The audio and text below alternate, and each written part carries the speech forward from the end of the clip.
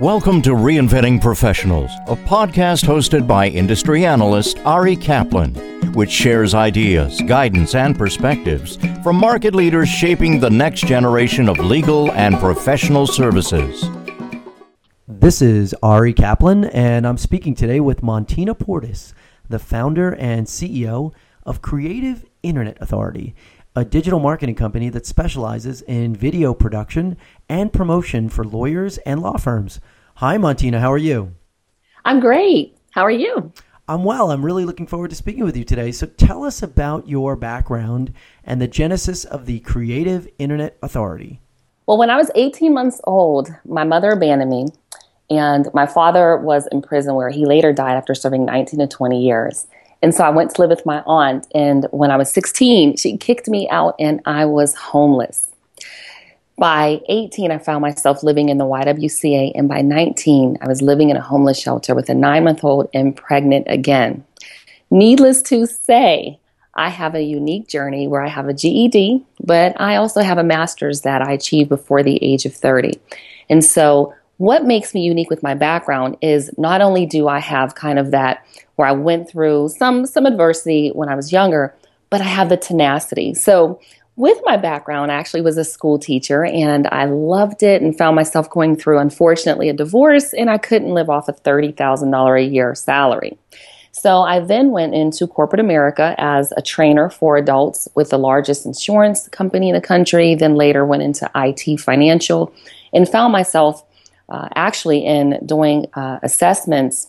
I was an assessor before auditors went in, before the FFIEC. Now that background is unique because I have the educational part of it where when we go and work with our clients, we can ask the right questions, but I also have the technology side within the company so that when I build Creative Internet Authority, I actually know how to do everything and taught most of our staff what to do. Now, it's also one thing because while I was working my corporate job, I started on YouTube years ago, about 10 years ago, when it was still pretty unique. And I have over 800 videos of my own, over 30,000 subscribers, over 4 million views. So I get video, which leads us into what we do within our company is we provide video production and video promotions for lawyers and law firms. And we're a digital marketing company. So we specialize in that online presence for our attorneys. So Ari, it's a unique background. Of all those videos, how many of them are law related? That's a great question. Right now, I have a separate channel, which is something that we talk about with our clients, building a unique brand. And those probably about, I'd say at this stage, over 50. And how did you get started in video? When I turned on that YouTube camera, I was nervous like most are, but I continued to do the videos and continued to do the videos. And after some point, you want your quality to get better. I mean, we're in a day and age now where you can't just throw anything up. So I started investing in online courses and going to, different programs and asking a lot of questions so that I could get it right when I speak in front of the camera. And now we do it so that our clients can get it right as far as their lighting, their audio, the staging is important, their presence, what they wear, all of that comes into play when we do the videos. What was your first video about? My first video was about just getting on YouTube and not having a clue about how it worked, but that I wanted to build a community. I think it's still up. I'm embarrassed about it. And it's about 28 seconds, but I had just built a house for my children and I. And it was just that video I turned on and said, hey, I'm here on YouTube and I want to make some friends. How did you get started from there working with lawyers and law firms? Well, I was pretty successful with my online marketing. So I was growing a business and I didn't even know it. I was doing these videos and I'm kind of what they would call earthy. I'm a vegan. I like to make things in my kitchen like lotions and lipsticks and shampoos, real fun things, and I'd share them on YouTube. And people would often ask me, well, can I purchase it from you? And I'm like, no way. I'm an executive in my corporate position. I don't sell these things. Well, one day I decided to do it.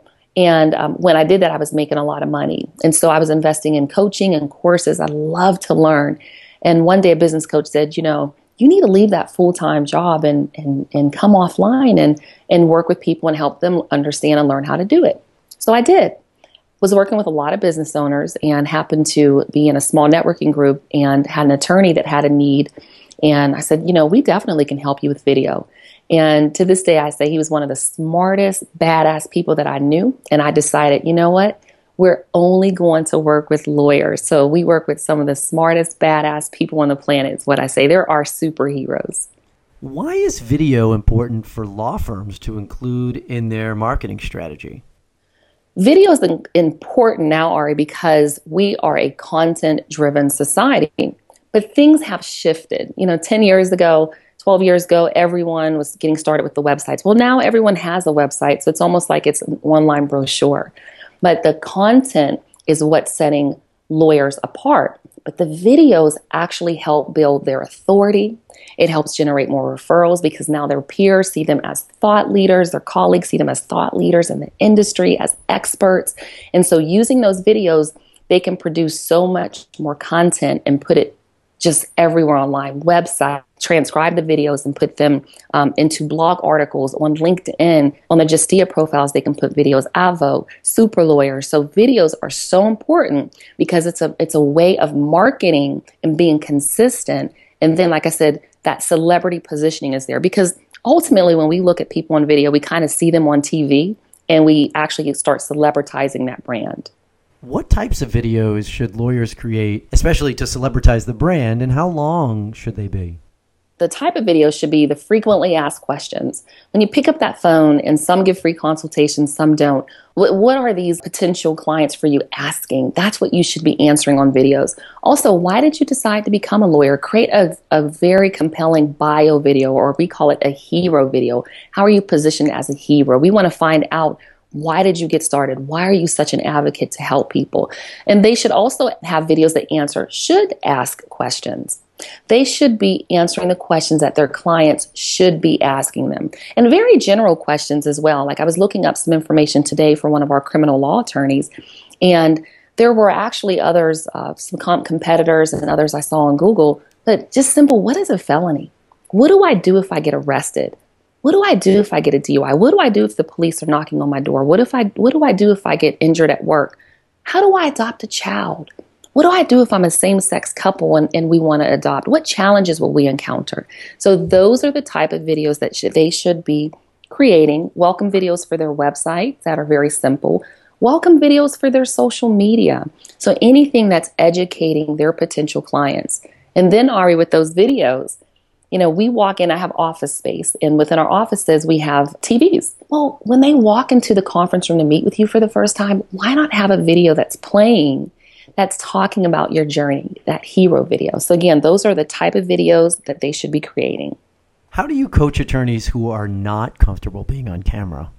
We have attorneys that consider themselves having faces for the radio, and there's a couple of different things we do. Some I'll find that are great in front of the camera, and they can look right into that lens. Those that aren't great in front of the camera, especially for educational videos where they should be looking directly in the camera, we'll have usually me or one of our directors where they can actually look at us and we kind of set them off to the side. Or we have some that prefer to do webinars. They prefer just to do webinars, or we do like presentations, and instead of being directly in front of the camera, they instead are talking where we can still use the video, but we don't have to have their face in front of the camera. But we do things like we make sure that we dress them well. We'll have a stylist that'll help them pick out the right clothes, make sure that, of course, that their presence and their authority is conveyed on the camera, because we want them to be positioned as authorities and as experts, and we don't want them really uncomfortable on that camera. But the biggest thing is, because we have a philosophy of shooting high quality custom videos, but a lot of videos and a lot of content, they don't have just one chance to get it right. Why is it that so many videos have the subject looking off to the side, not straight into the camera? Well, because a lot of times they're just working with people that do videos for everyone, and they really don't understand the concept of getting it right. When you're telling a story, you should be looking off to the camera. Let people, create that story in their imagination, or you have a lot of what we call B-roll in the industry, or where you'll see the attorneys walking and, picking up their briefcase or typing. But when you're talking directly to someone, and I demonstrate this when I'm with my attorneys, then if you're educating them about a topic, they should be looking directly in the camera. So again, it's just industry knowledge. Sometimes it's the way things have always been done, and sometimes they're just not working with the right company because they haven't worked in the industry and they just don't know. It actually looks foolish. What should lawyers look for when hiring a video marketing company? What we tell our attorneys to look for, we actually have a guide that it's the 10 questions to ask before you hire a legal marketing video company. You want to ask them, do you specialize in legal marketing for law firms? I mean, you're not going to hire a plumber to pull your teeth. What are your credentials in legal marketing? This is a huge industry, so they should at least have some associations or memberships, and they should be attending industry-led events. How many clients can your company handle at one time? Are they going to actually come in and shoot the videos and walk away? If they do, what will you do with them at your law firm? Are you responsible for uploading them to YouTube or your website or your social media sites or LinkedIn? So those are a few. And then, a big one is how many hours will the shoot take and how many videos will be produced? You have some companies that'll do a 6-hour shoot and produce 1 2-minute video. You have other companies like us that'll shoot a 6 to 8 hour, have a shoot that's 6 to 8 hours, and we can produce, 15 plus videos. So that's really important because attorneys have billable hours. So if you want a 6-hour shoot with 1 video, or do you want a 6-hour shoot with 15 videos? And of course, you want them to be high quality no matter which company you decide to go with. This is Ari Kaplan speaking with Montina Portis, the founder and CEO of Creative Internet Authority, a digital marketing company that specializes in video production and promotion for lawyers and law firms. Montina, thanks so much. Thanks, Ari. I appreciate it. Thank you for listening to the Reinventing Professionals podcast. Visit reinventingprofessionals.com or arikaplanadvisors.com to learn more.